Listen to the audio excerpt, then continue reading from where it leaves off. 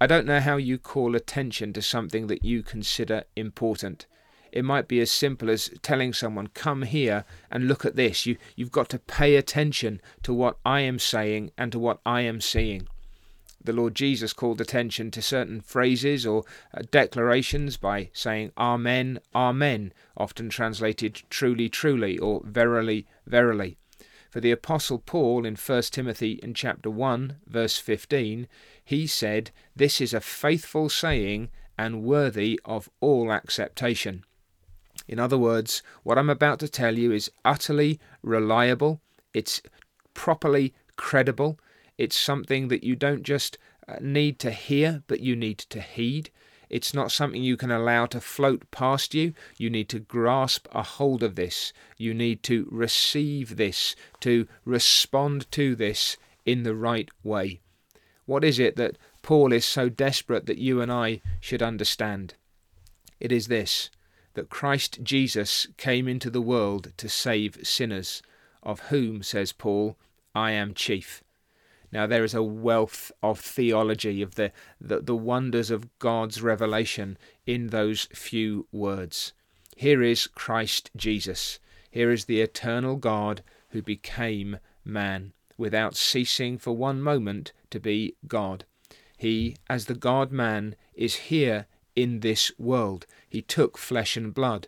From the moment that he was conceived in the womb of his mother Mary, all the way through to his sufferings and death on the cross at Calvary, and then his glorious resurrection again from the dead, the Lord Jesus was moved by a definite purpose. He came into the world to do something, to deal with someone.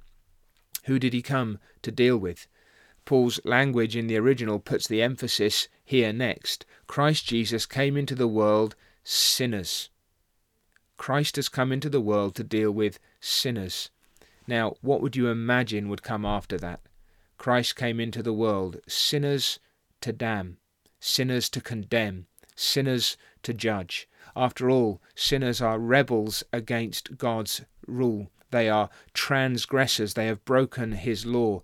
They have fallen short of the glory of God. Their whole lives have been patterns of rebellion and resistance to the God of heaven. Their natural hearts are enmity against God. And you would then say, well, surely the incarnate Son would come to really deal with these people who have made their stand against God, his Father. And yet what do we see?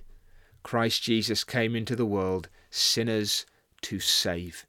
His whole purpose in coming was to deliver those who deserved death from death and to bring them to life, to bring them out from under the state of condemnation, to deliver them from the wrath of God and to bring them into a condition of peace, to provide everything that was needful and actually to apply everything that was needful.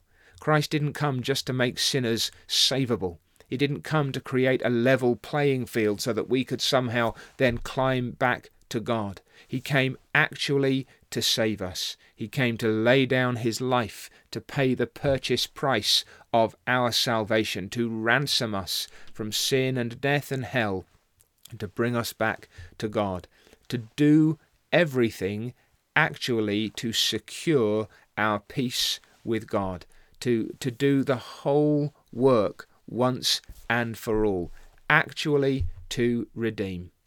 Now, how can Paul be so confident? Well, he says, I was the worst of them. I was a gross transgressor. My whole existence was a rejection of and a rebellion against God as he made himself known in Christ Jesus. And yet I received mercy. And so says Paul, you can too. If you also will acknowledge God as the great creator, the great lawgiver, if you will acknowledge Christ as his Son who has come to save, if you will turn to him as he's presented in the Scriptures and entrust yourself to him, you will find that this is indeed a faithful saying and worthy of all acceptation, that Jesus Christ came into the world sinners to save.